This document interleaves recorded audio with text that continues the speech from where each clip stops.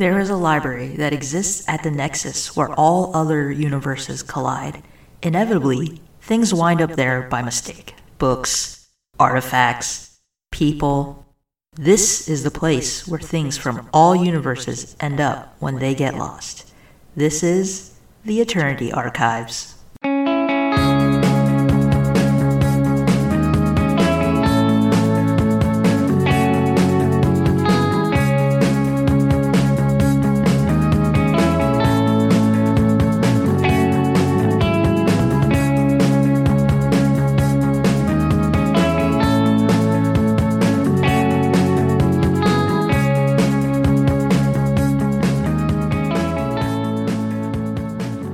Hey everyone, welcome to the Eternity Archives, and thanks for tuning in. This is an actual play podcast where we play interdimensional librarians, and each arc we try a different tabletop system.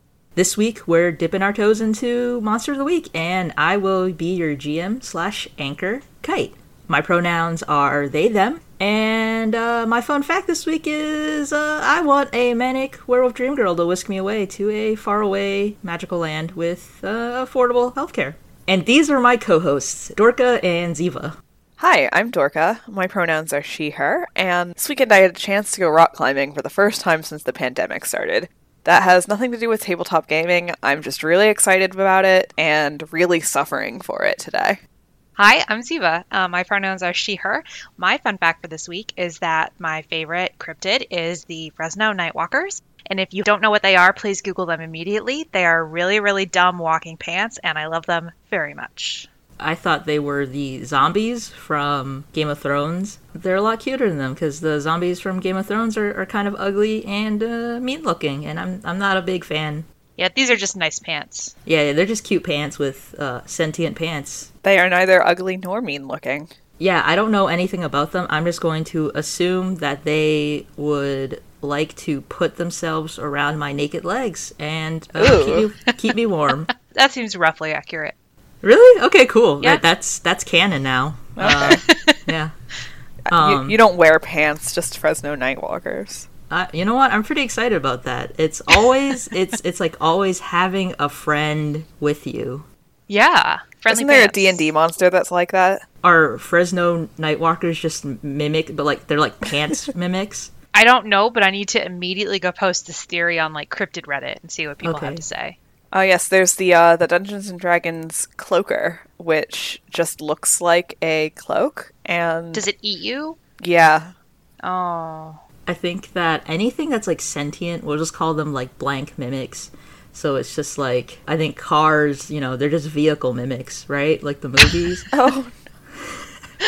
That's horrifying. So before we kind of get into the rules, I did want to touch on something really quick, which was consent in role-playing games and tabletop games as well. It's a pretty straightforward concept that I think a lot of people don't pay attention to unless like they kind of call their attention to it, which is kind of indicative to society as a whole, but we won't get into that. This is a very brief overview of what this means exactly.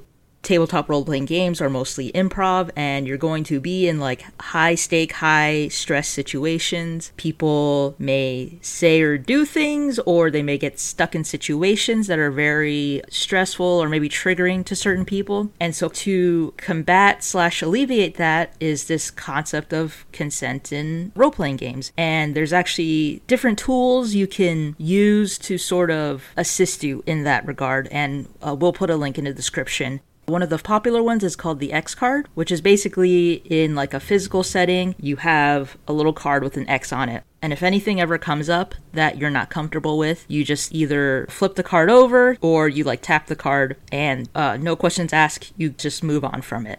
Another one is the kind of like a consent checklist. So basically you give the game a rating, like a movie rating, like is this G, PG, PG-13? And then there's like a long list of things maybe you'd be comfortable with or that you wouldn't be comfortable with. And this is sort of like a pre-game thing, just so everyone kind of knows what they're getting into For this, we didn't really get into that detail just because we've all known each other for like over 17 years. So we are pretty comfortable with each other's kind of consent levels and stuff like that. But of course, if anything ever comes up that may be triggering or whatever, we'll of course put a description and content warning on the episode. With that being said, because this is kind of a real life-ish world, there may be things that could hit close to home for people. So that's just something to be aware of. Did you guys have anything to kind of add to that? Yeah, I think that's a really good overview of the major forms of consent measuring in RPGs. I did just want to mention really quick that this isn't just something that's a responsibility of the GM. It's also a responsibility of the fellow players. I think sometimes people go into this thinking of the GM as like the boss or the wrangler of the table, but of course these games are collaborative, right? And it's a lot more fun when everyone's on the same page and everyone has an understanding of the group dynamics. And so be nice to each other. Obviously don't be an active jerk, but it's also a good idea when you're role-playing with your friends or the other people in your roleplay group that you keep these same things in mind. You know, you might not want to spring something really dark and serious on another player without having had a chance to discuss it first. Or, of course, respect people if they're doing things like pulling the X card. I also wanted to give a huge shout out to a lot of the people who've done a lot of work on consent in RPGs are people who are in the queer and indie parts of the tabletop RPG community, which I think is really great. And I think it's really important to point to them and really point to all the work that they've done to work on these different tools, including tools that don't involve individual players going to the GM and saying, like, here's the things that make me uncomfortable, or having to play the X card in the middle of the table and then everyone at the table is aware that this is a triggering issue. There's lots of other nuanced ways to handle that. And if we wanted to go through all of those, it would take like a whole episode. Yeah. There's so many really wonderful tools out there. So if this is something you're not familiar with, those are awesome places to start. But there's also a ton of work that a lot of queer tabletop folks have done to make sure that gaming can be as positive a space as possible for everybody, which I think is really awesome. And as the GM, you do have a little bit of responsibility to your players. You are in charge of making sure everyone has a good time, and the players have a part in that too. But as the GM, you're not supposed to be against your players. You're not trying to freak them out or throw them for a loop. Not out of character, at least. In character, absolutely. But so, like, you know, people have a wide range of things that they're comfortable and uncomfortable with, and it could be sexual content, or it could just be, no, I can't handle spiders, no giant spider enemies for me, please. And everyone around the table sort of has a responsibility to make sure that everyone is comfortable and having a good time at all times. Yeah, definitely. This seems like a straightforward topic, but because of kind of weird societal expectations and things that we haven't learned that maybe are like ingrained in our conscious, it is something that we need to work towards and be aware of. But kind of like the TLDR of everything is just respect people's boundaries. Like, that's the number one thing. Respect people's boundaries and be open to any concerns they have. Anyway, so as I said earlier, we're going to play Monster of the Week, and we're starting off this episode with the informative bits as well as character creation. So if you want to skip to the character creation portion, just go ahead and skip ahead to 50 minutes and 48 seconds. If you'd like to jump into the juicy playing bits, skip ahead to 58 minutes and 34 seconds. By the way, I will be mentioning things like playbooks and movesets, and all these can be found in the link that's in the episode description, as well as some other resources. Monster of the Week is an urban fantasy game, thematically in the same vein of shows like Buffy the Vampire Slayer or Supernatural. It was created by Michael Sands, and it's based on the Powered by the Apocalypse system, which was developed by Maggie Baker and Vincent Baker. You have one player who is the Keeper, which is short for Keeper of Monsters and Mysteries, which is me, Kite, aka the Anchor, aka Rill. And the rest of the players are Monster Hunters, aka these other goose on the pod. The big difference between Mon Week, which I'm going to make a thing because saying Monster of the Week every other sentence is going to be a pain in the butt. So the big difference between Mon Week and D20 games like D&D is that the only dice you'll be using are 2d6s. With Mon Week, the emphasis is very much focused on the narrative and creating a story with your friends. If you played a Powered by the Apocalypse game before, you've probably heard of the GM's agenda, which is as follows. 1, make the world seem real. 2, play to see what happens. And 3, make the players' lives dangerous and scary.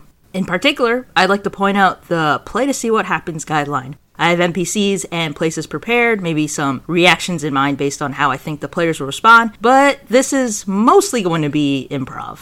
So I haven't had any experience with Powered by the Apocalypse systems, and so I'm actually really excited to see how this goes. I feel like it's much more improv heavy than something like D&D, which is amazing because tabletop role-playing as a whole is very improv heavy. But I think that it's a very dynamic and organic storytelling system. I'm just really excited, and I'm of course also really excited to get to just experience Powered by the Apocalypse. I've heard it before, like I've heard other podcasts have played it, but I have never tried it myself. I don't think I've ever observed friends play it. So yeah, I'm really excited to do something different. I'm only slightly bummed out by the fact that you only have 2d6, so I can't just obnoxiously stack them the whole game and then knock the tower over. If you're only using d6s, then you don't need to buy tons and tons of pretty dice. Which is good for your wallet, but sad for my pretty dice dragon horde.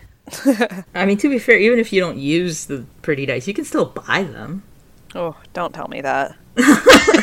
It's too late. I've incepted your brain. I've put that little seed in your little gummy tissue inside your head. Yeah. So I've played a few sessions of Monster Hearts, which is another Powered by the Apocalypse game. It's a little different from Monster of the Week because instead of hunting the monsters, you are the monsters, and you're also high schoolers. And my experience with that was, it was a fun system, but ultimately I did feel a little limited by the character recreation and thus never really connected to my character. And I'm definitely going to talk about that later when we get into stuff. I'm very excited to try Monster of the Week, though. It seems like a really fun game in spite of the fact that I've never been able to get into the genre that it's based on. That's right, I hated Buffy the Vampire Slayer, and I will neither explain myself nor apologize. Feel free to @Dorka. Tons of hate tweets. It's fine. I'm just kidding. I've never even watched Buffy. Or Supernatural, because I don't care about them either. I love this genre. I love the little bit of X-Files I've seen. I watched Buffy. I watched Supernatural way after the point where it got bad. I just finished watching Twin Peaks in the year of our Lord 2020. I love weird fiction, and I love magic realism and that sort of like urban fantasy type thing. So I'm like doubly excited. I love urban fantasy as a genre, mostly books, because I feel like a lot of TV shows don't really cover it in the way that I like. But like, I got into like Teen Wolf, and I have a lot of opinions on that. I know a lot of people are going to be like, what the fuck, you liked Teen Wolf, but you never tried Buffy the Vampire Slayer or Supernatural. And what can I tell you except that I have shit fucking taste. Teen Wolf, I wanted it to be good so badly, and it's not. Like, not dissing on people that like it because it's fun, but it was always like almost there. It was like being edged, you know? But it never got you all the way there, in my opinion.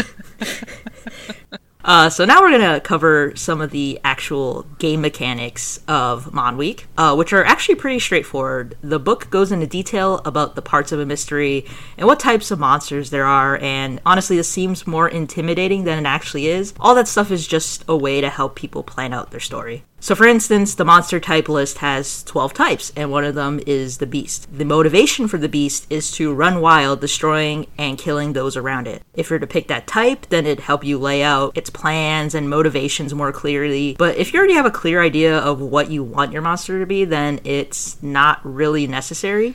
And then on top of that, there's types lists like this for minions, bystanders, and locations in the book, which describe these in more detail and are super helpful for you if you're struggling for a way to plan out your game. As I mentioned before, the focus for Powered by the Apocalypse systems is to play to see what happens, and that means don't sweat it too much on the prep work, which honestly, I should follow my own advice because I always sweat it on the prep work.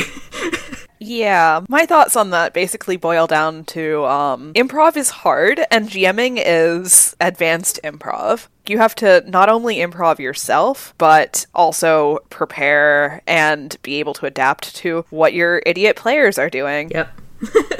I have a hard enough time improving as a player, which you will blessedly not see because I have the power to edit out all of my fumbling. But I had 9 pages of notes on our Dungeons & Dragons 5e session, and that was for a one-shot campaign where the outcome and direction was pretty much predetermined. For the game I run in person, I've written up pages and pages of, like, maps with info on different cities and locations, current events and NPCs that can be found there, and then for individual sessions, I write up 2 or 3 different possibilities for how things could go, because I know my players will try to fight me if I just throw an option at them. But that's just me. My partner, on the other hand, is a brilliant GM who can adapt to any situation on the fly with no preparation, so he would probably be great at Monster of the Week. And I would probably write out 9 pages of script and dialogue. See, yeah, that's the thing, is like, I kind of try to do that, but I'm like, I don't know if they're ever going to stumble upon this, because I've done that before when I GM Mon Week for my side group. I like had all this cool shit planned out. I had this like cool NPC they were supposed to find who was like the brother of the monster, and it was going to give them backstory and make him like a sympathetic character, and they fucking speed ran my game. No. They just went right in. Honestly, I should have killed them because they were not prepared for that fight. Because combat in Mon Week is very punishing, because that's not necessarily the main focus. Because, you know, like all these different Monster of the Week shows, they find a weakness and then they fight the monster. Before then, if they fight the monster, they get their ass kicked. So, yeah, I should have killed them for it, but I didn't. I was nice because it was our very first session, and they definitely caught me off guard because that was my first time GMing anything ever, and I have learned from it. I will kill you guys if you rush my fucking monster. This will be a short campaign if you do that. So, how many pages of notes have you prepared? I have 7 documents. Oh. I have 7 documents. Dang. Because I'm crazy and I like to organize by color and use tables and stuff like that. And then these documents in and of themselves, some of them are just 1 page. Some of them are just me ranting at myself.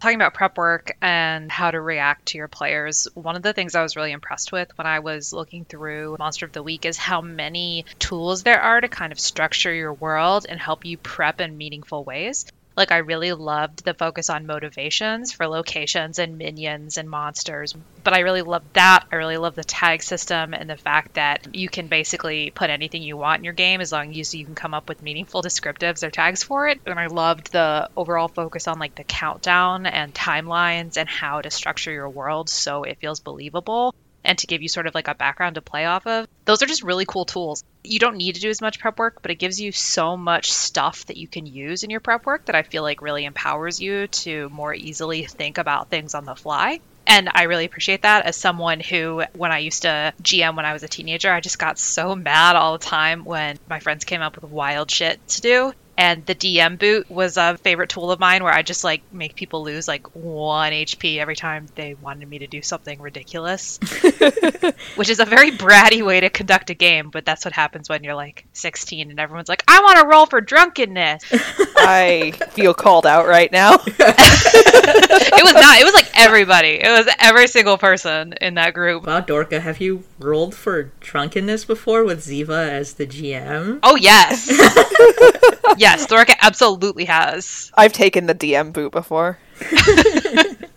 So I just really, as someone who can get really overwhelmed by player stuff that's outside of what I was expecting, I really love how many tools are in Mon Week and Powered by the Apocalypse as a whole. So that's my thoughts on that. I just think the system's really creative. Yeah, totally. Like, as I mentioned before, it can seem super intimidating because there's like all this stuff like, oh no, I have to keep a track of all these things of like the monsters or keeper moves or whatever. But it's like, they're not strict rules. They're guidelines. They're there to sort of lead you along the adventure and like maybe give you inspiration, but they're not rules you have to remember. Like, if you're a storyteller naturally, just do what comes to you naturally.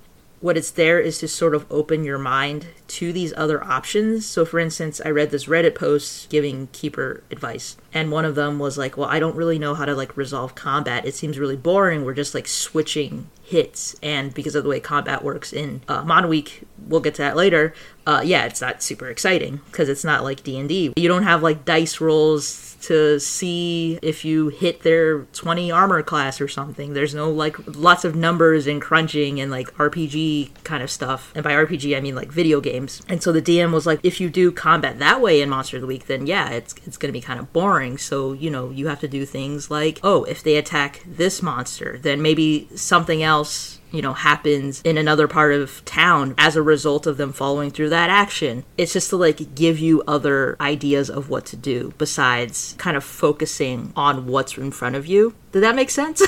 Yeah. So I think if we're using D&D as a base, because everyone does, I feel like since game is a lot less focused on numbers, I think it's generally easier for like a first-time player, but I think it can be more difficult for a GM, because if you're running a Dungeons and Dragons game, there are books and books full of monsters and situations and like all of the numbers and all of the rolls. Whereas in Monster of the Week, the onus is much more on the keeper to create those things and sort of bring them out of their imagination. Yeah, I personally really love that this is a lot less crunchy and that combat's going to be a lot more fluid. But yeah, it definitely is a lot harder to think of your own creatures and your own scenarios than it is to be like, all right, we're in a dungeon. That's always a good step. There's a beholder. There's some goblin. These two goblins and then these two types of goblins. And I'm pulling them out of the book. And if I have to, I can like roll the table to figure out what random treasure is in these treasure chests. There isn't quite that same amount of structure here. And conversely, I think that might also be a good thing, because it's like, yeah, you're right. I don't have item tables or whatnot. And, the community as a whole for Mon Week is like not as big as D&D. So there's not necessarily a lot of like homebrew stuff that's already made for you out there either. But that's kind of like the beauty of it, is I can do whatever the fuck I want. Like I could be like, yes, you walk into Home Depot and you sneak into the back room and, you roll, investigate a mystery or whatever.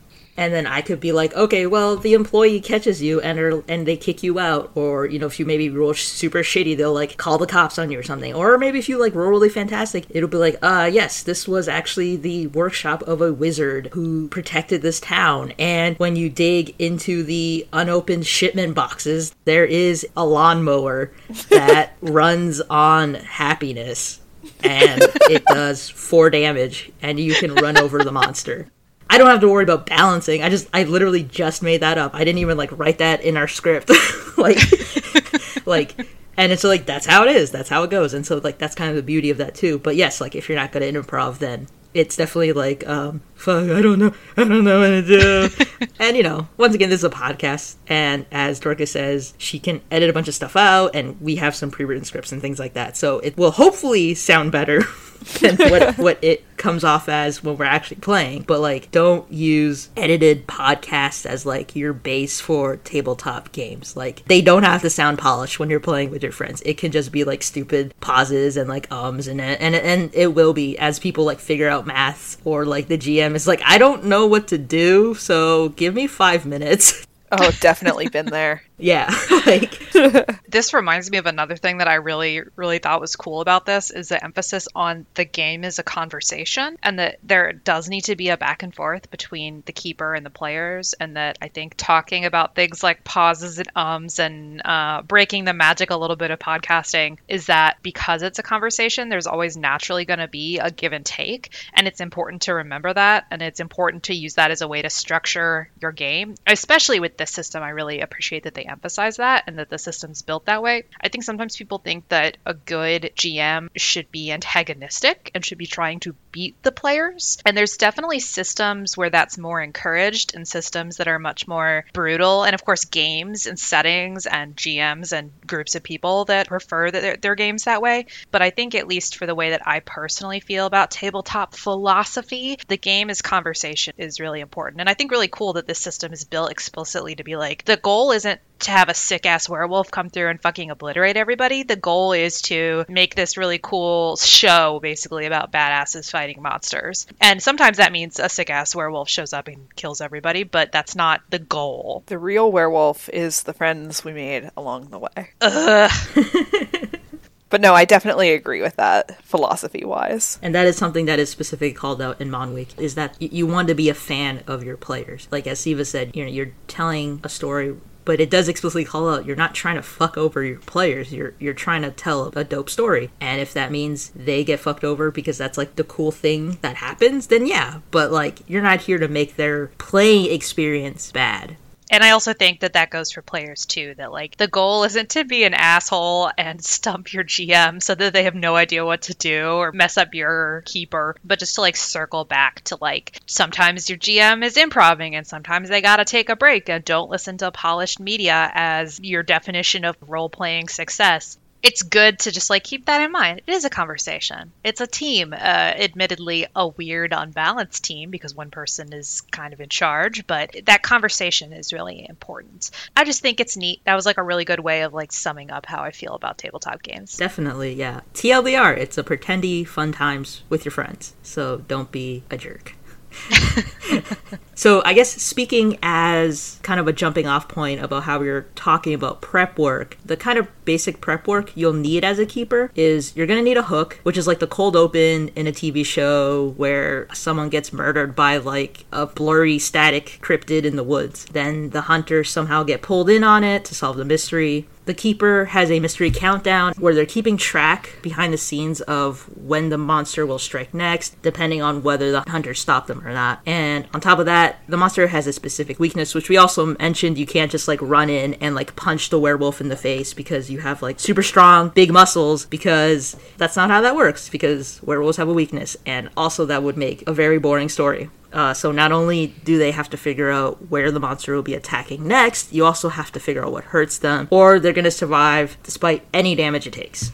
I think the cool thing about Monster of the Week is that sort of like episodic format. It really encourages like one session play, whereas a lot of times in other games it's this long overarching thing taking place over many, many sessions, and some sessions have like action and some really don't. Monster of the Week, it sort of encourages you to kind of do all that there is to do in one sit-down session, and still offers like a lot of variety for what you can do. And it also does have the structure for you to evolve over time and for certain aspects of your character to come out. It's really cool, I think, how they do the meta world building here in terms of how your characters know each other and how they relate to each other and how they can change over time while still really encouraging drop in, drop out play. And there is even a really cool thing in the expansion that Kite is using as well, where it talks specifically about how to adapt your games for casual play, like at lunch at work. How do you build a world and how do you build adventures so that people can drop in and out for like half-hour sessions? Which I think is great. That's like the coolest consideration, is like, how do we make this as accessible as possible to everyone? And of course, accessibility in that case meaning like how easy it is to jump in and out, not necessarily disability accessibility. But I just think that that's really cool that that was a consideration of like, how can you be a good keeper to a whole bunch of people, some of whom can show up every session and some of whom are only going to drop in and out here and there. Because it's so hard to get a group of people who can commit to like playing for 6 hours every couple weeks. Or even every week. Like, games will get canceled at the last second and like all this stuff where people just can't make it because of real life obligations. So just being like, hey, are people ready to play a game for 2 hours or something? And then it's not necessary. Like, that's super awesome, because being an adult sucks. It is not cool like Mon Week, where I get to punch werewolves in the face or run them over with magic lawnmowers. It's quite the opposite. The werewolf runs over me with magic lawnmowers. And the magic lawnmowers are called taxes. Yeah. I was already quarantined before all this 2020 stuff happened, because there is a werewolf outside my house with a lawnmower just watching me at all times. If it's listening to this podcast, hello. You will not beat me. I will outlast you. Also, in this format of play, you're not like screwed over because your healer couldn't show up to a session or the like. Yeah. So that's kind of the prep work for the keeper/GM. And then this next part is kind of equal parts on the players/hunters as well as the keepers. So for the actual number bits of Mon Week, this comes in regards to like stats and equipment. For equipment, there's generally armor and weapons, but you could honestly make up whatever you wanted. The magical lawnmower that does 4 harm. I can even make up tags for it now. What would it be? It'd be loud, handheld maybe? Messy. Oh, messy for sure, yeah. So there you go. Magical lawnmower. That's a freebie for you guys. So balance isn't really an issue when it comes to Mon Week, because there aren't all those numbers and combat isn't a focus of the game. It's just a way to move the story forward. So as we did as an example just now, gear is made up of 2 parts. how much harm they cause or block in the case of armor, and their relevant tags. For our lawnmower, for instance, it's 2 harm, hand, heavy, messy, loud. That's actually just matches the tags of the chainsaw, which I had actually put as an example, so that kind of works out. So the tags describe the weapon. So, for example, if I went out to fight that werewolf on my lawn and I somehow seized the lawnmower from its grasp, all my neighbors would be alerted because the engine would have started revving of the lawnmower, and also there would be werewolf bits all over the front yard. My landlord/roommate would not be happy, and also I would probably get the HOA called on me. There's no way to do that secretively if this was like the Monweek scenario we were going with. And so then I would have to kind of deal with the consequences of that. Like, fuck, now I have to deal with the HOA. I need to figure out how to deal with my neighbors. That's kind of like how it would move the story forward. It would be me trying to decide how to deal with the HOA and me trying to decide how to deal with my neighbors. That sounds like a fun game. That's kind of how a story would move forward from there. See, that, like, easy peasy, made that just up on the spot. Now I have 3 directions to take this at. So now for the fun part, character creation. In Monweek, as we mentioned before, you don't have classes, you have playbooks, and these are just character archetypes from the Monster of the Week trope. There's a lot. So there's 12 in the base book, 11 extras that you can find on their website, and 4 in the expansion book. So we're not going to be able to cover all of that because that's 37 playbooks. That's a lot. Now, because these are character archetypes as well, you can only have one of each in your group. It's not, once again, like class-based systems where it's like you could have like a party full of bards.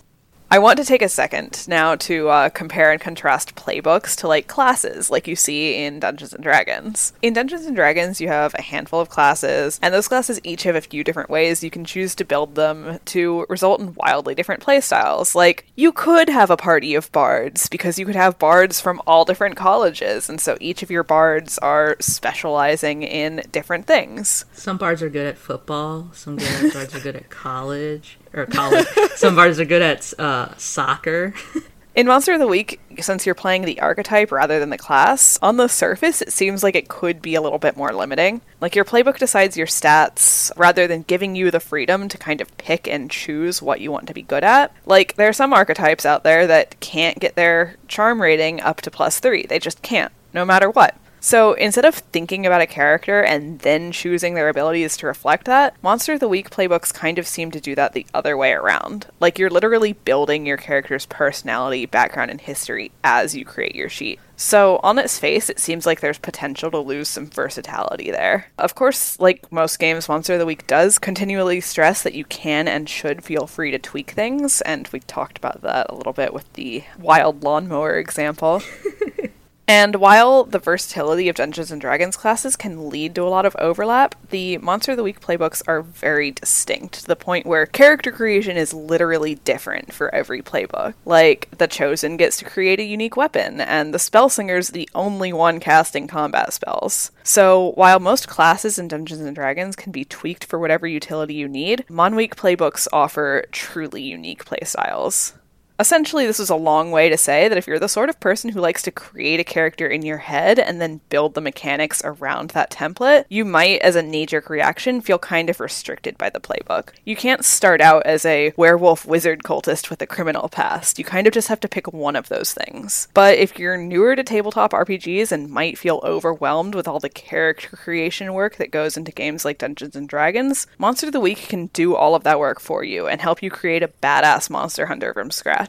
Yeah, I was about to say that's one of the things that I actually really love about the playbooks is that I like different types of character creation depending on how I'm feeling, but I really love how straightforward and how, again, accessible this is. I could give this playbook to someone who's never played a tabletop game before, and with very little instruction, they could be able to create a whole character. I need to explain some of the stats and like the point of the game, but this makes it a lot easier to pick up and play. It makes it a lot easier to play with people who've never played before. It makes it a lot easier to kick things off. Like, you don't have to, spend hours and hours thinking of the unique backstory of your drow wizard. You're just kind of like, I'm a spooky and I can like play in that space, and there's plenty of room to play, but you have as the baseline, and then you can kind of build build around that, as Dorka mentioned. So I personally, I really like that, because I really like how straightforward it is, that there's like a dozen things on the sheet to pick from, and you pick them, and then you're like, great, this is who I am, and this is how I can play moving forward, and this is what I have available to me. You don't have to like pull out your giant rule book and flip through everything to try and figure out what you're working with. Yeah, totally. I think, kind of to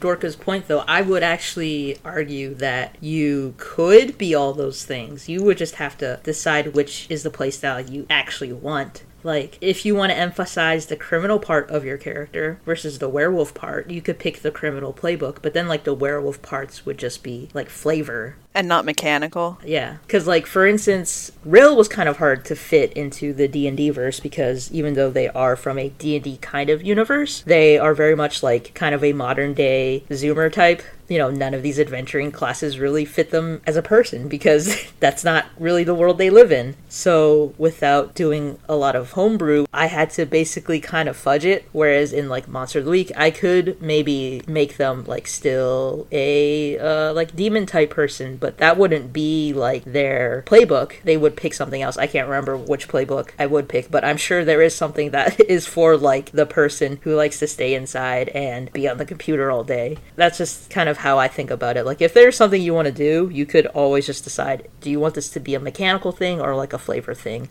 There is opportunity to improve and change things around as your character gets more powerful. Like, I noticed that when you mark experience and level up, you get the opportunity to borrow unique moves from other playbooks. That kind of gives you the power to kind of take on some of the aspects of completely different archetypes. Yeah, you also get the opportunity to change your hunters to new types, or create a second hunter, or just basically add more moves if you'd like, depending on how much leveling you do, which I think is very cool. Like, I know like multi-classing is not like an unheard of concept, but it's neat that you have the ability to go everything from like, I'm completely changing this character, to like, I'm just adding some fun bonus stuff. I'm just having some fun. Yeah. Yeah, totally. Did you guys have anything else you wanted to say to this? Not on this note. Yeah, I think let's forge ahead. All right, so with character creation, that is, you have to pick like the attributes and stuff like that, which the book does kind of offer you pre-decided stats that you can just choose from. But what I wanted to say to Dorka's point, where like there's certain books you can't add up to 3 charm for, you could probably also just like add up the amount of points that are on those pre-baked stats and then just like distribute them how you want. Obviously that's for keeper discretion, but that's just something to keep in mind as well. As I kind of mentioned, they really walk you through the playbooks, as Eva was saying. Like, it's very easy to pick up for people who maybe aren't the most tabletop or like RPG minded. So starting with that, the stats in Monweek are charm, cool, sharp, tough, and weird. These affect how much you add to your rolls when you make moves in the game. So to explain moves more, I'm going to go back to what I mentioned about Monster of the Week being more narrative focused. In D&D, when you want to make a perception check, you could just ask your DM like, hey, I want to find out what I see in this room. Can I roll a perception? And then your DM might be like, okay, well, where are you looking? Like, how are you looking? Or something like that. But, you know, other times they might just be like, yeah, go ahead and roll. In Monweek, the process is a bit flipped, because instead of announcing what you want to do, you just do it. And then, for example, if you want to investigate a room, you just describe it instead of being like, hey, I want to roll to see what I see. Instead, you say, I look around and I want to see what I can find in this bedroom. And in the Keeper, I can decide if I just want to like give you that information, or I could make you roll for a move. In this case, I'd probably ask for an investigate a mystery roll, because that's kind of another thing they call out in the book is like, don't necessarily make your players roll for something just because like it's a game and you should make them roll. You have to do like what makes sense for them. So like if you are like this super cool, experienced private eye or something, and you're investigating the crime scene and there's like a footprint in the bedroom, I'm not going to make you like, hey, roll to see if you can see that footprint. You know, like, you just know, you're just going to see it. I'm just going to give you that information. Yeah, and like I've definitely been in Dungeons and Dragons games before where something that should be fairly easy for my character demands a roll, and I get a crit fail and end up looking like an idiot, and that doesn't always feel great. Yeah. Yeah, it doesn't like make sense for your character. I also really like in the book that they point out to the players that it's important to also make the move. So something that can be a huge negative about D&D is that you end up saying a lot of things like, I roll for initiative, I roll a perception check, I come into the room and I roll for athletics. And this really encourages you to use descriptive language and, paint your word picture about it. So instead of I roll for athletics, you're like, I come into the room and I tuck and do a dive to try and get under the security laser or whatever. And I think that that's A, way more fun to listen to, and B, way cooler to really kind of encourage that language. You can absolutely do that in D&D, but I think that because it is crunchy and numbers focused, it's really easy to fall into that trap. And I know I definitely have fallen into that trap before, and it's just not as exciting and fun. Oh yeah, for absolutely. sure. So for example, for that investigate a mystery roll, I would not make you roll for the stupid footprint. I would make you roll for something else that maybe I wanted to hide from you in that bedroom.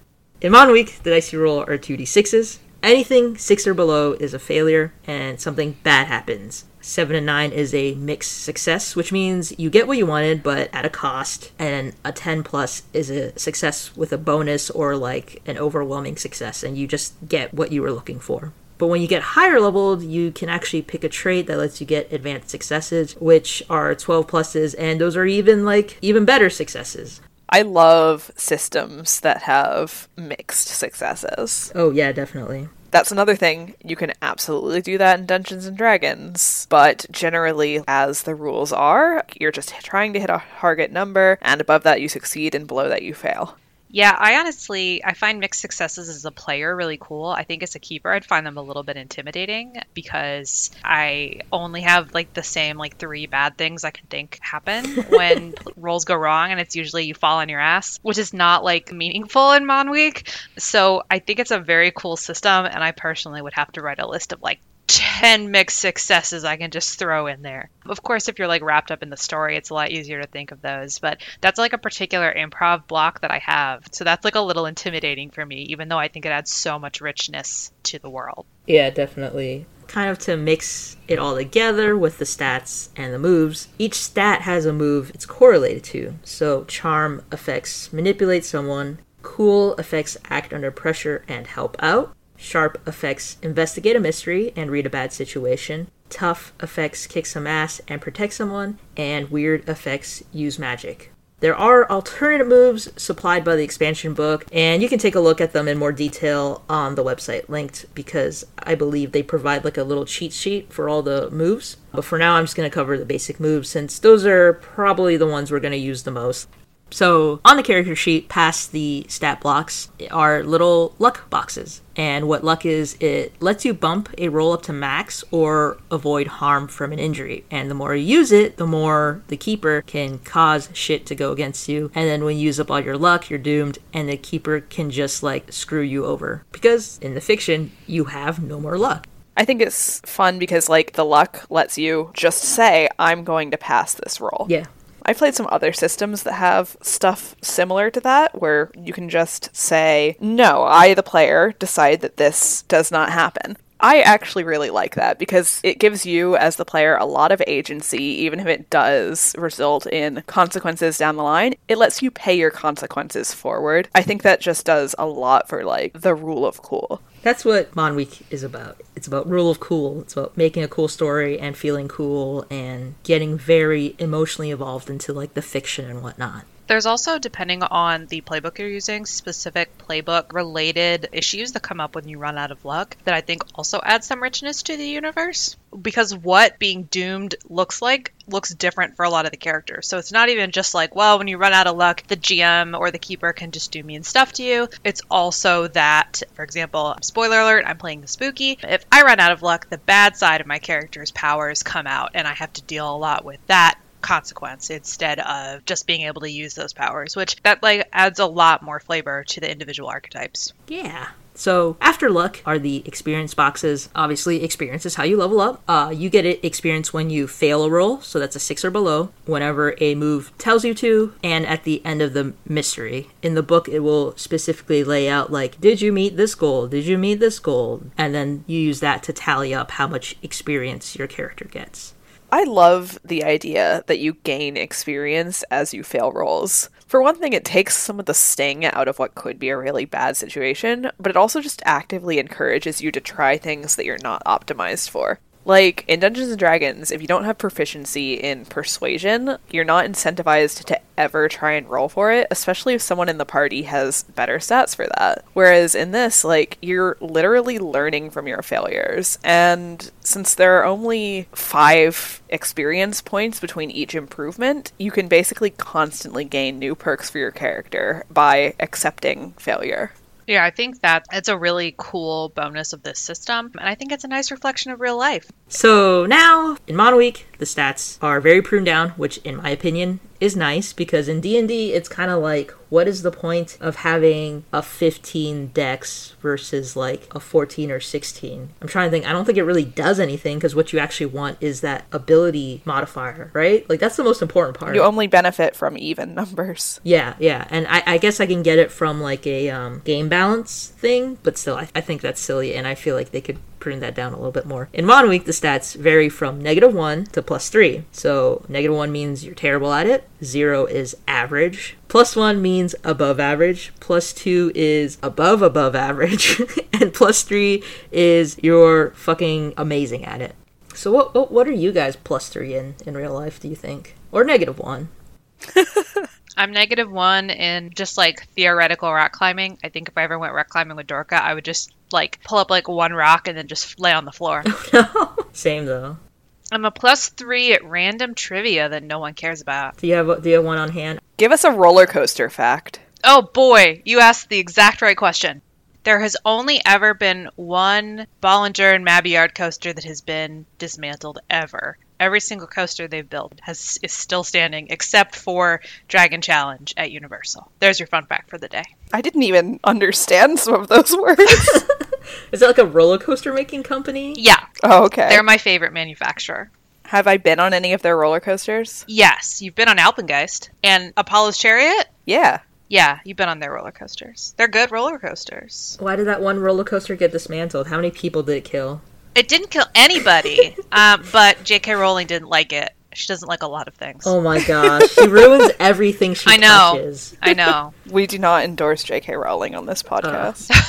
No turfs allowed in this podcast. Nope. What about you, Dorka? What are you +3 and -1 at? Oh, I don't know. Like, rock climbing, I'm definitely not a +3 at. Well, okay, what would you be at rock climbing then? Probably a +1. Okay, that's pretty good. It's pretty great.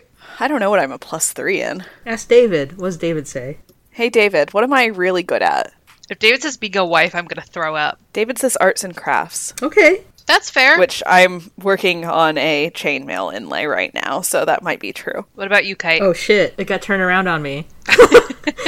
I'm a -1 in most things. That's kind of the easy part. No. I'm a +3 at collecting anime waifus. But like in a not lewd way, because I feel like a lot of people, maybe they're like +1 or +2, but I think they can never really reach that +3 because they're fucking degenerates, and I'm not, mostly.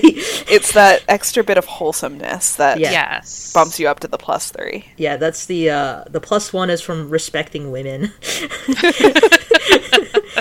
Alright, so for example, if you were like investigating a mystery on that bedroom, let's say you have a +1 to sharp, and if you roll a 10, which is fantastic, and you get a +1, then it's 11. So if you're a hunter who hasn't taken the advanced success skill yet, 10 is the highest you can get. So that means you get 2 questions you can ask.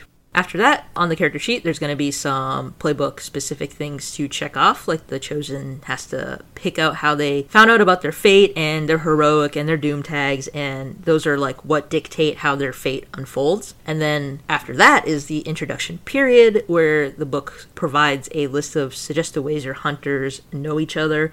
So I think that character creation is like really an experience in and of itself in Monster of the Week, and it was similar when I played Monster Hearts, as I think it really is a unique feature of the Powered by the Apocalypse system. My preference for Dungeons & Dragons is to usually have a sort of session 0 for character creation and discussion, whereas Powered by the Apocalypse kind of makes it mandatory. You have to build your characters together at the same time, because you decide as a group like what the connections between your characters are, which creates great hooks for drama right away. Like in Monster of the Week, you're a monster hunting team and you decide together how all of your characters know each other. And I really like that because it drives in the point that your character doesn't just appear out of nowhere. They have history and other people are aware of that history. That kind of eliminates the sort of tavern party problem that Dungeons and Dragons can have, where you just have this uncoordinated group of people all traveling together for some undefined reason. They just met at a tavern. I really love the focus on groups in Monster of the Week. And I can't speak to other Powered by the Apocalypse systems because I haven't tried them. But this one really focuses on rich group storytelling. And so in addition to your history, you also have the theme of your monster hunting team. So whether you're like a supernatural style family out for vengeance, or you're a Buffy style like odd group kind of pulled together by, you know, all being in high school together, or, you know, you're the X-Files and you're a secret organization looking for monsters. I don't know. I just think it's a really good way to get the group all on the same page, like right out the gate, which of course also encourages everyone to like play nicely together and think of themselves as a unit, as opposed to only focusing on their character. Your character's part of something bigger, which I think it's like a really good way to set things up. I know there's definitely like friends I've had who have D&D groups, and they have like that one friend or one player in their group who is just like, I am the Naruto of this campaign and everything is about me doing cool shit. And it's like, well, that's not fun for anyone. Yeah. Or you have like two people in the party who are just diametrically opposed. Yeah, that's another thing I learned from my first Mod Week game, was that like beyond the connections, you need to have a reason why they would want to work together. Like they have to have the same goals as well. So it's like they know each other's secrets or something like that. But that doesn't necessarily mean like now you want to be a monster hunter. So you kind of have to also take it a step further. You definitely have to make a focus on like, why do you want to work together? And that's just a general tabletop RPG advice there, because that's just more fun. It's just more fun when you have people who want to work together and want to play together. Yeah, absolutely. But yeah, so now that we kind of got all that explanation out of the way there, a lot of rambling on our part, but thank you for sticking through, or thank you for skipping ahead if that's what you chose to do. You are still valid and we love you. Dorka and Ziva will introduce their playbooks and how they decided to pick what for their characters. For Linda, I went with the spooky, which I think is a little not necessarily what you would think of. I debated going with the mundane because I think that is like a good description of Linda on the whole. So she's just kind of like a normal person. But like selfishly, I thought that was a little more boring. Not that the mundane is not a valid playbook, because it totally is, and you can do really fun stuff with it. But I just wanted to do something kind of different. So I went with a spooky with a big focus on telepathy and like communicating with monsters as well. Because that's like if Linda was magically granted magic powers, since she's so like charismatic and really cares about things like people's secrets, I think that it makes a ton of sense for her to have psychic telepathic powers. And so of course I went with the charm heaviest rating, so +2 charm and +2 weird. The only thing that sort of bummed me out about that particular rating was that cool is 0, and I think probably realistically Linda would have a more cool, but it makes sense for me personally to put the most points in charm for her, just because she's very charming. She's nice to people and she loves to talk with them, and she's really good at manipulating someone. The downside of the spooky is that you have a dark side that, you know, one day is gonna like take over, a la Dark Willow style. And so for Linda, her tags for her dark side are secrets, guilt, and paranoia, with the idea of like she's carrying around lots of people's secrets. She's sometimes using her telepathy when people don't know it. She feels guilty about that. And then just paranoid about whether or not other people can hear her thoughts as well. So I just think that this is like a fun, different way to take Linda. It's definitely darker than maybe I could play in this universe, but I think that's one of the benefits of Monster of the Week, is that you can absolutely play it a little bit darker, and it even makes sense with someone like Linda. When you say she'd be more cool, you do mean personality-wise, interest-wise? Because she doesn't know what a dab or a fortnight is, so... Are we operating under the impression that those are cool things now? I do think she'd probably be really good at helping out, because I think she's very much like a support person. And so I think 0 cool is maybe not like the most accurate representation, just because I think she really puts a lot of energy into helping others. But plus charm made the most sense here. Yeah. All right, Dorka, you're up. So, as I mentioned before, in my opinion, Monsters of the Week isn't really designed to be able to slot a playbook over a pre-existing character. Not many of the playbooks really fit Zen perfectly. A large part of that is that she's not human, which did ultimately lead me to the Monstrous playbook. The Monstrous is the half-human, half-monster member of the team, and it has like this vibe of potential evil and being right on the edge of snapping at any moment. Is that Zen? Not really, but I was determined to keep her at least partially reptilian for this game. So when I was picking her ratings, every option for the Monstrous has +3 Weird, which is also not very Zen, because Weird is used almost exclusively for using magic, which Zen is not adept in. Most playbooks don't give you the option for a +3 in anything right off the bat, and here the Monstrous is having you take +3 in Zen's most uncharacteristic trait. But I did work around that, and we'll get to that. This does also mean that the rest of her stats trended lower, and unfortunately, Charm and Tough, which would probably be the two I associate most strongly with her, were at odds with each other. So if you want, I have two options for you. You can either look in the Tomb of Mysteries and pick one of the alternate weird moves, which is not something addressed in the base book, because I think they also realized, well, what if my person's like weird, but they don't use magic? So you can pick one of those. Or if you want, I'll let you switch weird with tough or cool.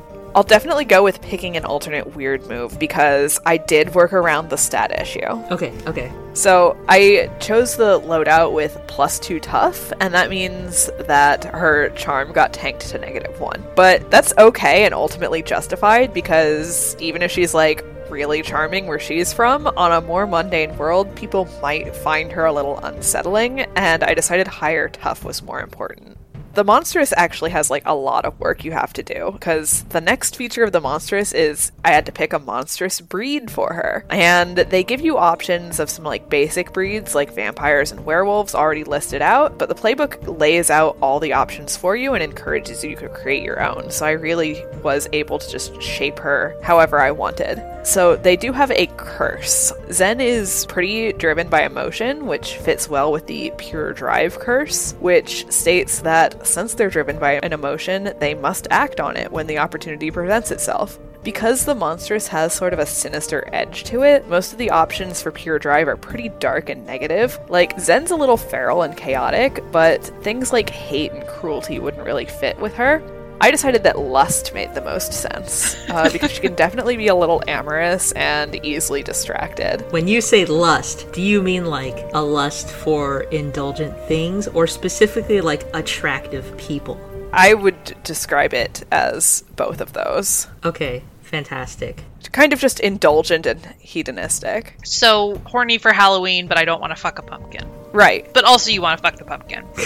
Okay. So next I had to pick natural attacks for her, which was very easy. I just gave her teeth and claws. Then, as part of the breed, you get to pick 2 special monstrous moves. So the first one I took is Unnatural Appeal, which lets Zen use her weird stat instead of her charm stat when she manipulates someone. Ooh.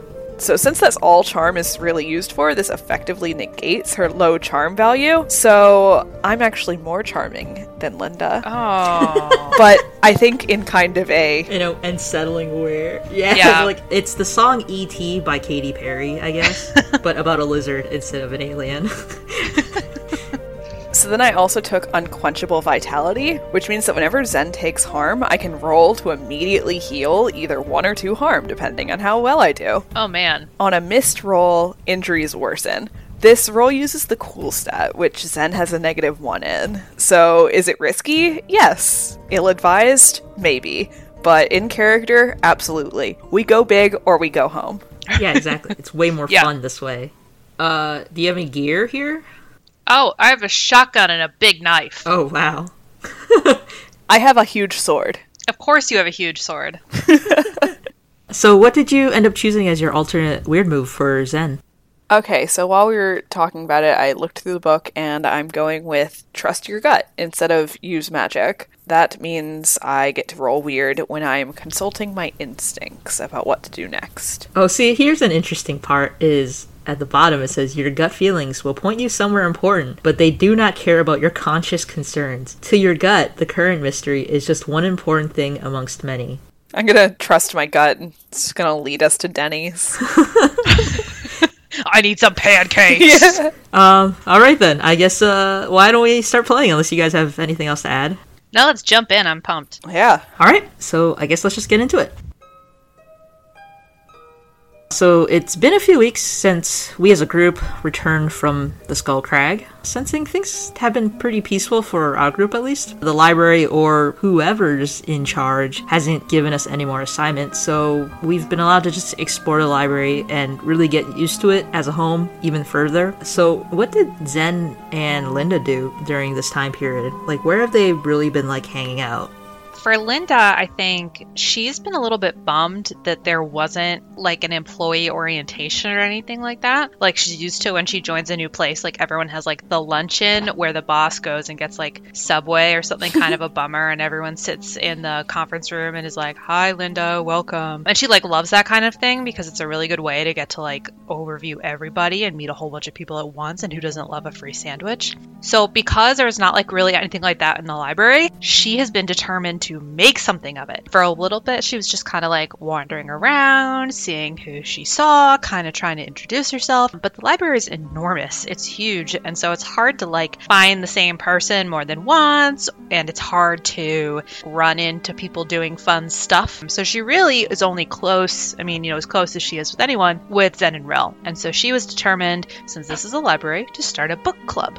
And so Linda's been posting flyers everywhere for the book club. She has been looking up some really good like little finger food recipes, like pastry pups and all sorts of little snackums and dips and stuff like that. And so she held her first book club meeting. And do you all think that Rill and Zen were there? Zen was absolutely there. Rill would be there only because Linda invited them. I think that Linda would just be like completely beside herself that her two friends showed up to support her in her book club, and then like the three other people who saw the flyers who are also librarians, they probably were a little confused about who the hell Linda was. But as usual, Linda really politely introduced herself, and she had the group do some icebreakers, and she fed them all her super good sausage party dip and her little pastry pups and probably some lemon powdered cookies or whatever. And she was like really, really happy with the outcome. She hopes that a whole bunch more people come. She's definitely gonna put up more flyers because she keeps finding herself in places that she's never seen before and being like, oh, this is a great opportunity. And she's of course really happy that Zen and Rill came because she was like, it's such a nice bonding experience for us. Yeah, Rill's just sitting there with, like, knees up on the chair, and they have, like, a little plate of food, kind of, like, balancing on their knees, and, like, the hood drawn, but there's, like, a little space hole for, like, their mouth, so it's just kind of, like, yeah, it's just them, like, just vacuuming in through this small slit in the hoodie. So Zen's just been making her way through the library, opening pretty much every door she can find. A few times that's backfired on her when she's opened the door and some sort of horrible eldritch abomination has bounded out at her, but fortunately every time you see her, she's carrying some sort of different weapon. No one's really sure where she's finding them or where they get off to when she's finished with them, but she can afford to open random doors and get attacked by random eldritch monsters. Oh my god. She's found a couple of, like, gymnasium spaces in the library where she lifts weights or spars with some of the other more physically minded librarians. One of them taught her some CrossFit and she wouldn't shut up about it for a few days, but she also... Zumba. Yeah. She also is easily distracted and moves on to other things pretty quickly, so she's not deep into the CrossFit culture, fortunately. But she's seemed to make friends with pretty much everyone she can, but she has bonded the most with her team. She went to book club. Whether or not she actually read the book was pretty questionable. She had some comments, but they didn't all entirely make sense. She's always sure to wake up Rill when she finds a good source of pancakes, and I think she's tried her hand at baking with Linda a little bit. Oh my god, that's adorable. Oh my god, they absolutely all bake together. That sounds so fun. Yeah, absolutely. I feel like Linda finds a good recipe and she tracks you all down to be like, you guys want to make this week? And you make, like, rainbow cakes. And Linda's turn out beautifully, and Zen's look like something off of Nailed It. And they can take pictures and, like, they have a little pit, like a bulletin board with, like, little... Oh, I'd love that. Rill would just be like, you know what? It still tastes delicious. gonna make this a little sad for a second. I think Rill definitely misses, like, their family. Like, at first they were trying to get away from their family, and since now it's been probably more than a month and a half, maybe more like 2 months since they've entered the library, so they're used to having a very rambunctious household where it's like their parents, their older siblings spouses, a few animals in like the house. It's a very big house, and so obviously in a space like that they don't get much quiet time, which is kind of why they wanted to get out. But now it's just kind of a little almost too lonely, because it's not like the library is barren. I imagine it's pretty bustling, right, with like lots of people and whatnot. I think it's kind of weird and strange enough that it's still pretty quiet. Yeah, I feel like there's a lot of people, but they're all in different places, because I'm not sure the library like makes sense as a continuous space. So what about like common areas, like eating areas? Or are there just multiple eating areas and it's like you never know which one you're gonna walk into? I think that. Yeah, I think so. Okay, so Rill's definitely like, they just don't want to leave their room, but at the same time, they're just like, they crave contact. That's why they would definitely be up for like hanging out with Linda. I mean, Zen, they might even like follow you to the gym occasionally. They might have been there with you when you've opened a couple doors to Eldritch Abominations and CrossFit. Most Eldritch of all sports. I think on their own, though, they probably just try to find a video game room and just hang out there. And they've definitely, like, rented out, you know, Universe 64B's version of a Switch. They're kind of going through the game library on that. So, as I said, it's been a few weeks since Skullcrag. We all have been kind of getting used to the rhythm and routine of the everyday life of the library. It's definitely hard to tell what time is like here, because when you look out what you think might be a window, you just see kind of nebulous, occasionally pink and purple space with stars. Sometimes it's orange and blue. Sometimes it's pitch black. It's just ever-changing, ever-shifting. And you don't know if that's because that's what the library is surrounded by and that's directly what's outside the window, or if it's maybe just some kind of projection that you see when you look out what you think is a window. But one day, as we're going through our routine, you kind of feel a tickle in the back of your mind. Kind of like when you have a cell phone in your pocket and you're like, wait, did that shake? Did that vibrate? Did I hear a ring? And so you all reach for your journals, whether you have them in a bag or just on hand, and you flip it open to the pages with fresh handwriting. And it's just a few words, and it reads, "Trouble in Sweetgrass. Contact Miriam Gim." Underneath the name, there is a drawing of a pale woman with long dark hair that's tied up and draped over her shoulder. And she wears sunglasses and carries a parasol over her other shoulder. So after you guys read and see that description, what do Zen and Linda do? I think at this point, Linda's comfortable enough with like how it has worked in the past that she just goes like right to the book drop, because she's pretty sure that that's what Zen's going to do too.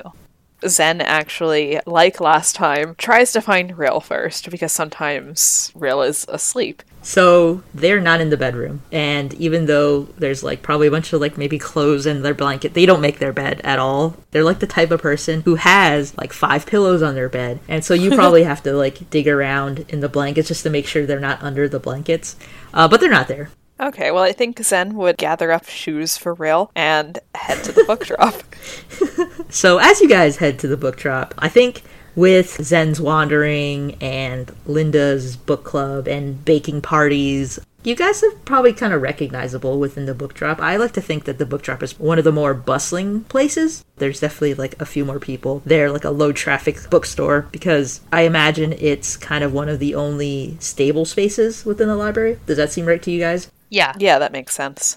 So you have kind of different librarians and archivists who are working right now, and they kind of just like nod and smile. And as you walk in to that center meeting area, Rill is laying on a couch. Can't really tell if they are alive or not. So I think that Linda would like tiptoe over to Rill and give them like a gentle shake on the shoulder and say something like, "Hi, sweetheart, it's time to get up," and hope desperately that you are in fact just asleep. Just like, their breath is so still. Like, how do they do that? But as soon as you kind of like touch them on their shoulder, they just jerk awake and they're like, eh. And they're just like, oh, hey Linda, I happen to be taking a nap here as the journal rang, I guess. So I decided to lay here while I waited for you all. Zen holds up the shoes and says, I got your shoes. Oh. And then they'd like look down at their feet and then it's like, wow, yeah, they definitely forgot their shoes. And they're just like, huh, yeah, thank you. I swear I put shoes on this morning, but I guess I either didn't or I lost them somewhere. I guess if you guys see any shoes behind random doors, they might be mine. The Eldritch monsters are wearing Rill's shoes. No! So they take the shoes and they sit up and put them on. And they're like, so how much do you guys know about what's going on? I think basically just the name and where we're going. I don't know. Maybe it's another world where I get to be a bard, or another world with those big bird lion things, or I have no idea. Maybe it's home. Do we have any information on what sort of world this is? Yeah, let me just double check this real quick. What is sweetgrass? So Rill flips through their journal, and you do see they have a little bit more information than you guys do. Not much. And they kind of skim through it, and they're just like, it looks like Sweetgrass is a small town. It's bigger than what Skullcrag was. Sweetgrass looks like it's a small town with around 7,000 people, and... 7,000? Yes, 7,000. Is that a lot? That is a lot. Wait, how many people were in your hometown? I don't know. I never counted them. I mean, like, didn't you have, like, a census or, like, a bookkeeper or something to, like, keep track of your town's expenses or supplies or something? And she just kind of shrugs, like, probably. Do they know that Zen's, like, a princess? It might have come up once or twice. They've also never gotten the sense that she's incredibly responsible. I think they would be like, weren't you, like, some kind of, noble or something? She just kind of shrugs again. How many people were in your hometown? Well, my town was, like, a beach city, so, like, 100,000. It was kind of a small space, so we were actually, like, on the suburbs. The suburbs were smaller, maybe, like, 30,000. Yeah, I'd say, somewhere, maybe like 30,000. Little town. Yeah, so the 7,000 is a small town. Is then just like, what the fuck? Yeah. So Rill just kind of tucks away that piece of information for later, I guess. So, yeah, it's like a small town, and it looks like it's summer right now, and they're having, like, a summer harvest festival, and it kind of lasts throughout June. The week leading up to the summer solstice is kind of like the big shebang, and it seems like there's some people that have gone missing, which isn't really normal in this kind of town, and that's kind of all we know. That is, Miriam contacted us and said that there's definitely some things that we as archivists should look at. Apparently she's kind of been a long-time contact in the library, and that we definitely trust her, I guess, whoever's in charge of this place. And they kind of, like, gesture vaguely at the area around them. So I guess it seems like if she thinks it's something we need to check out, then we kind of trust her on that. Well, all right. I wonder if it's something we need to bring back, or one of those things that Zen found is there. You do find a lot of horrifying things, Zen. Like, the tentacles? Yes, whatever, those things. Linda's, like, not a huge fan of Eldritch abominations. She read Stephen King when she was too young, and she's just, like, not into it at all. Yeah, I think Rill likes animals, so their immediate response is mixed between, an eldritch horror or an octopus. And they're very excited to pet the octopus, and it is probably a couple of them have tried to eat Rill, and Zen definitely has to make sure that doesn't happen to them. That octopus has too many teeth. And then Real would just kind of like pat their legs down, which have pants on them. Not Fresno Nightwalkers, just like regular pants. Just regular. Yeah. And they're just kind of like look around at their seat and they're like, it doesn't look like I have anything for you. So I'm guessing, whatever you have, you'll get it when you get there. Yeah, you know what? I'm not great at being in charge, so I'm sorry. Don't worry, we'll figure it out. It'll be fine. You'll do great. And they're just kind of like, sure. I guess, do you guys just go forward then? I think Zen is just gonna go for it. She's kind of secretly bummed that she didn't get to go on the last one. Aww. And so she's ready to go on this adventure. I know that you said that, like, Zen gets a big sword, but it'd be, like, so funny if she got, like, a gun or, like, an assault rifle or something, and she's just like, I don't know how to use this, but, like, Zen with a flamethrower would be, like, incredibly funny. It sure would be. Yeah, I think Linda probably just goes too. I think she gives Real a look like, I didn't have time to bake any stuff. I'm so sorry. Like, because Linda hates not having goodie bags for you all. This was like the rare occasion where she didn't have something freshly baked to bring. Oh no. Real just waves her off like, oh, it's okay. So Linda has to bear that cross, this mission that she didn't have any baked goods for anybody, but she's ready to go otherwise. She's like a go-getter, so. That's the guilt tag for her spooky. Yeah, she didn't have baked goods and she feels horrible about it. Alright, so you two step into the gateway, and by now you know what to expect when you step into the darkness full of stars.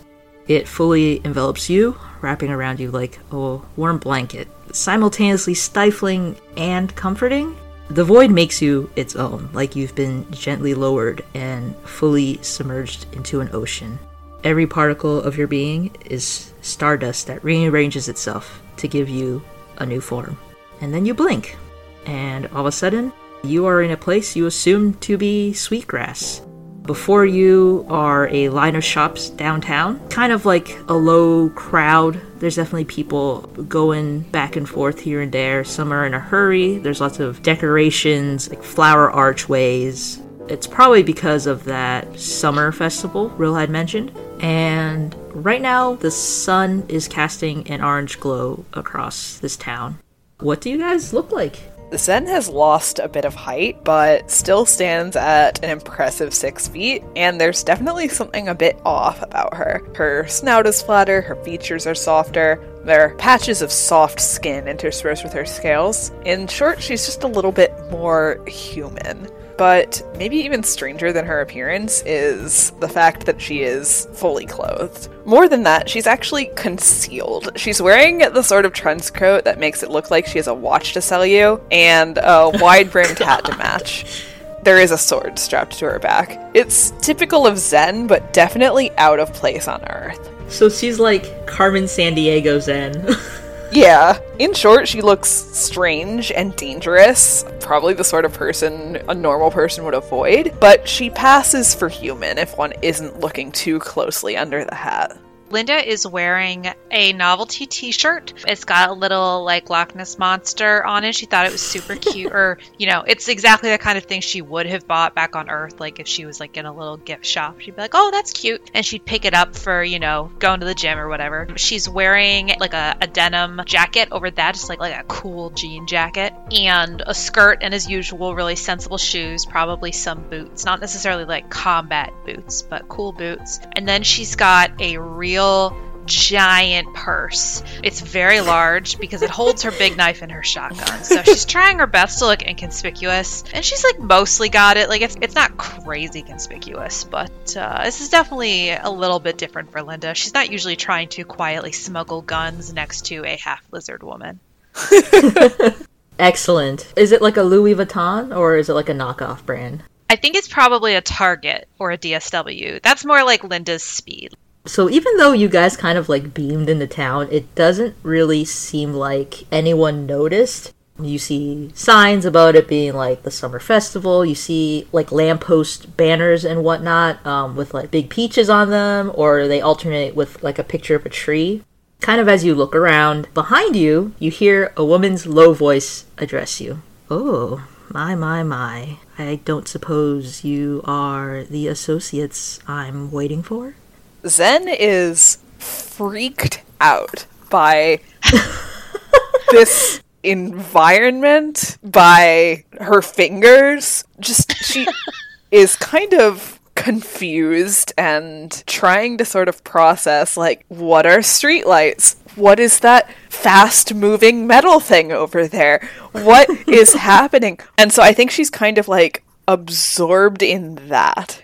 Luckily, this is familiar territory for Linda. She can tell it's not quite Earth, or at least not somewhere that she's been on Earth, because there's kind of a weird vibe about it as far as she's concerned. But it's, like, familiar enough. Like, she knows cars, she knows stoplights. That's way better than, like, what the fuck is a tavern?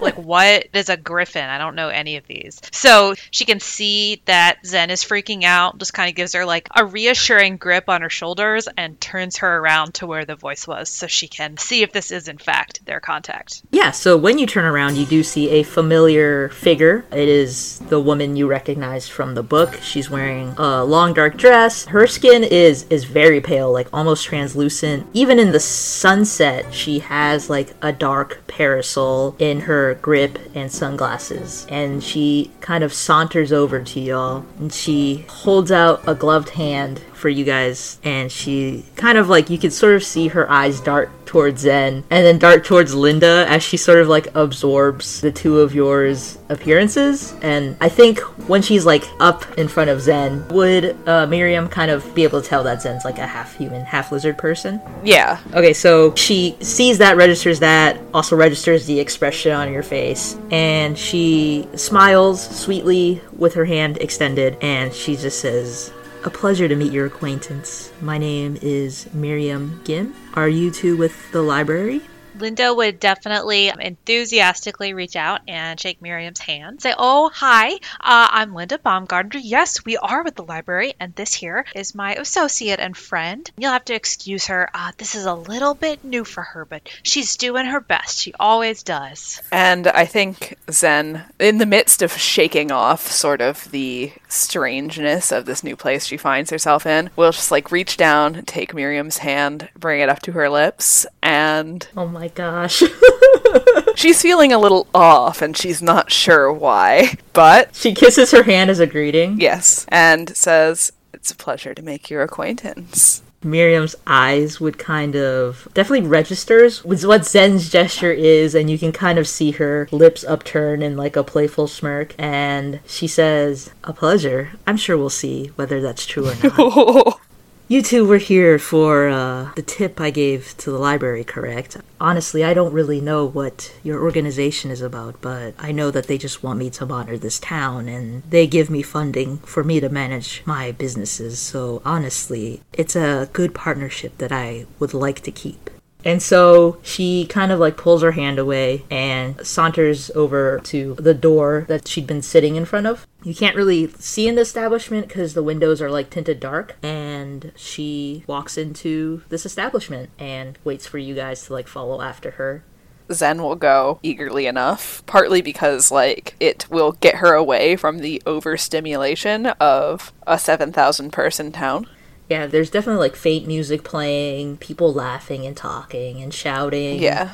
Lots of kind of fruity, flowery smells. There's lots of flowers, lots of fruits and trees and whatnot kind of decorating the downtown area, which is, like, the very kind of quaint small town, like, cobblestone roads type thing.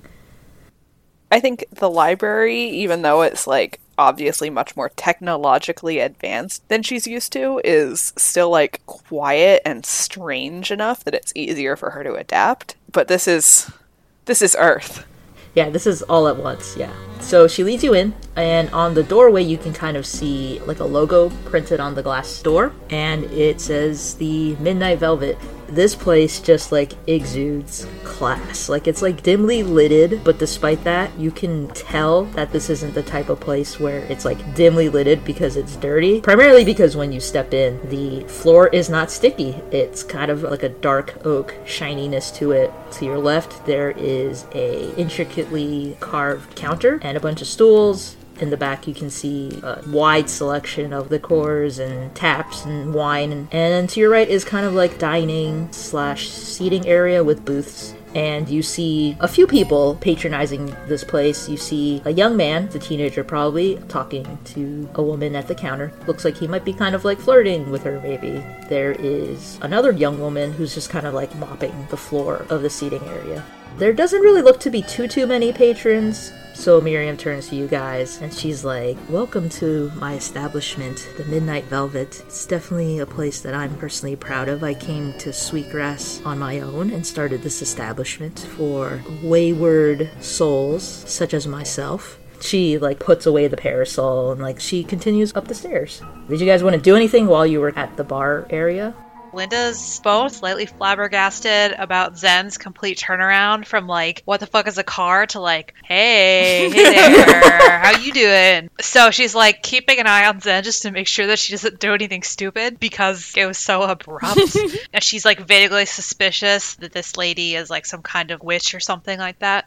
And also, this is definitely the coolest place Linda's ever been in. So she's feeling a little bit out of place. Like, she and Zen have switched. She's trying to take all of this in and being like, am I allowed to be in here? Are they going to kick me out? So she's a little flabbergasted, really curious about what brought them here, slightly overwhelmed by how much cooler the place is than her.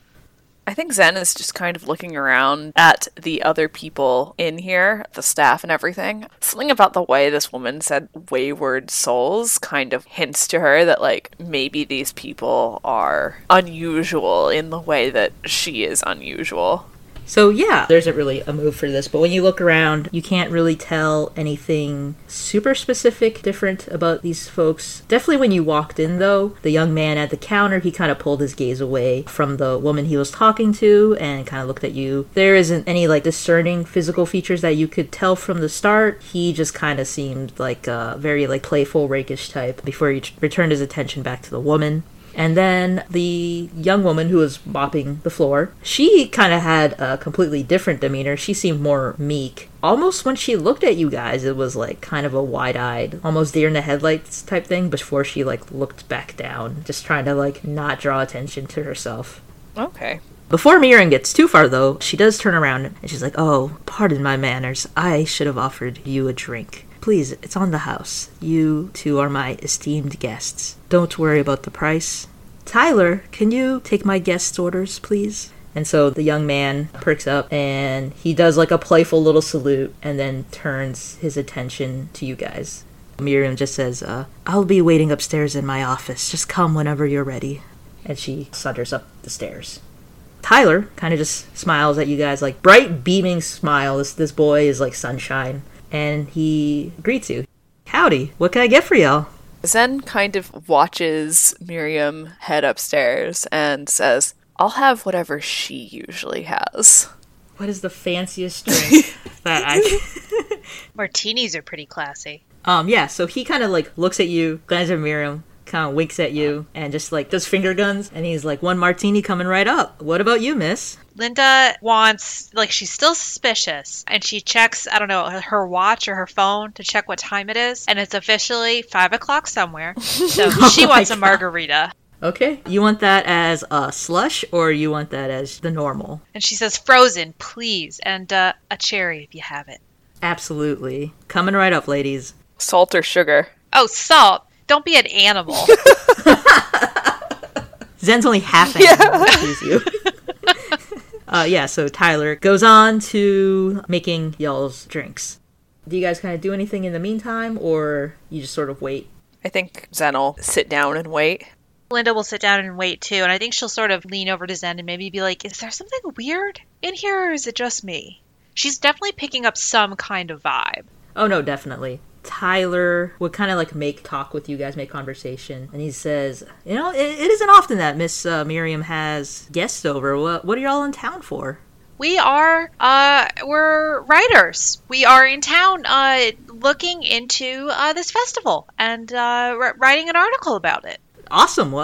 You know, honestly, we really don't get many people out here in Sweetgrass. Honestly, this is the best time to come in. This town is boring as heck. Maybe not so since yesterday, but generally it's a pretty good town. You gotta try the peach pie. That is our staple. What happened yesterday? The readers of smalltownfestivals.blogspot.com would love to know.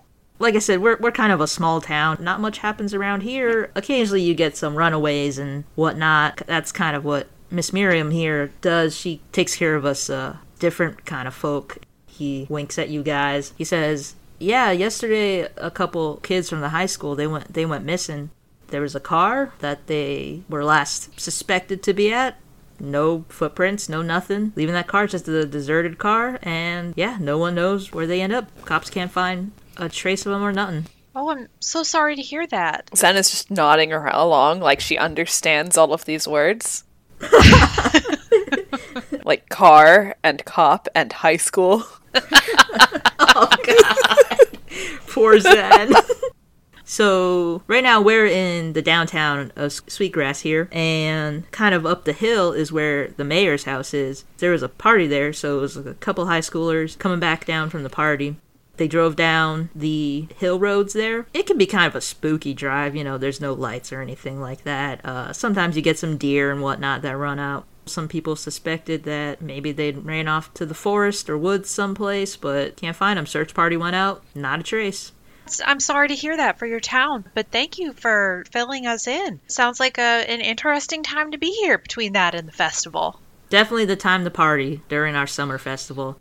And then he looks at the woman who's at the counter, and he winks at her. And then as he kind of passes you guys your martini and your frozen margarita with a cherry. She definitely is delighted about the cherry and rumbles around in her pockets to see if she has, Earth cash that she's familiar with. Did they use, dollar bills here? Is this, enough Earth-like that they have dollar bills? So out of character, this is, it's basically Earth, but I'm not going to say it's our Earth because don't at me. Obviously, they're not quarantining here. And it's okay because COVID is not a thing on this not Earth. So yeah, you probably have some bills, but if you extend any to him, he kind of waves you off. He's like, nah, Miss Miriam says on the house, any friends of Miss Miriam are friends of mine. Should we take our drinks and go talk to Miriam? Yeah, I think so.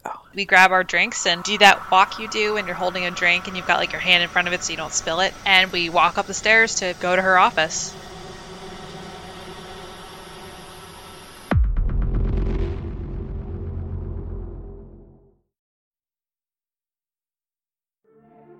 Hello and welcome to St. Fleur, where the city is modern, the fantasy is urban, and the faction politics are at an all-time high. Join us in Shadows of St. Fleur as we follow the wizard, Alistair Lockwood. Regret to inform you, I'm not a wizard. I am a master of the arcane arts. The scholar, Jeremiah Roderick Crawford. I'm an earl, and you're a baron. Those words carry some weight.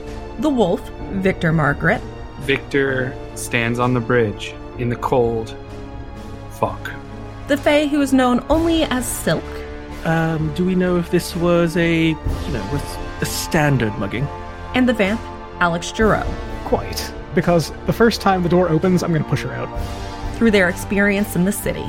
Shadows of St. Fleur is an Urban Shadows actual play podcast with a majority LGBTQ+ cast playing characters finding their way through faction politics, all in pursuit of their own individual goals.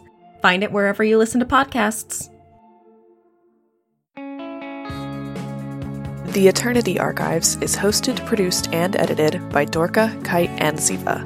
Find us on Twitter at @TheArchivesPod or online at theeternityarchives.com. Our intro music is Paint the Sky by Hans Adam, and sound effects are obtained from zapsplat.com. Additional music in this episode was composed by Will Savino, aka Music D20. Check out his work by pledging his Patreon at patreon.com/musicd20. Check out our show notes for more information and some helpful Monster of the Week resources. If you enjoyed this podcast, please rate, review, and subscribe to the Eternity Archives on Apple Podcasts, Spotify, or wherever you prefer to listen. Consider supporting us by telling your friends about us, or leave us a tip at our Ko-fi page, ko-fi.com/The Eternity Archives. Thanks for listening, and we'll see you next time. Be gay. Roll dice. An LGBTQIA actual play podcast network.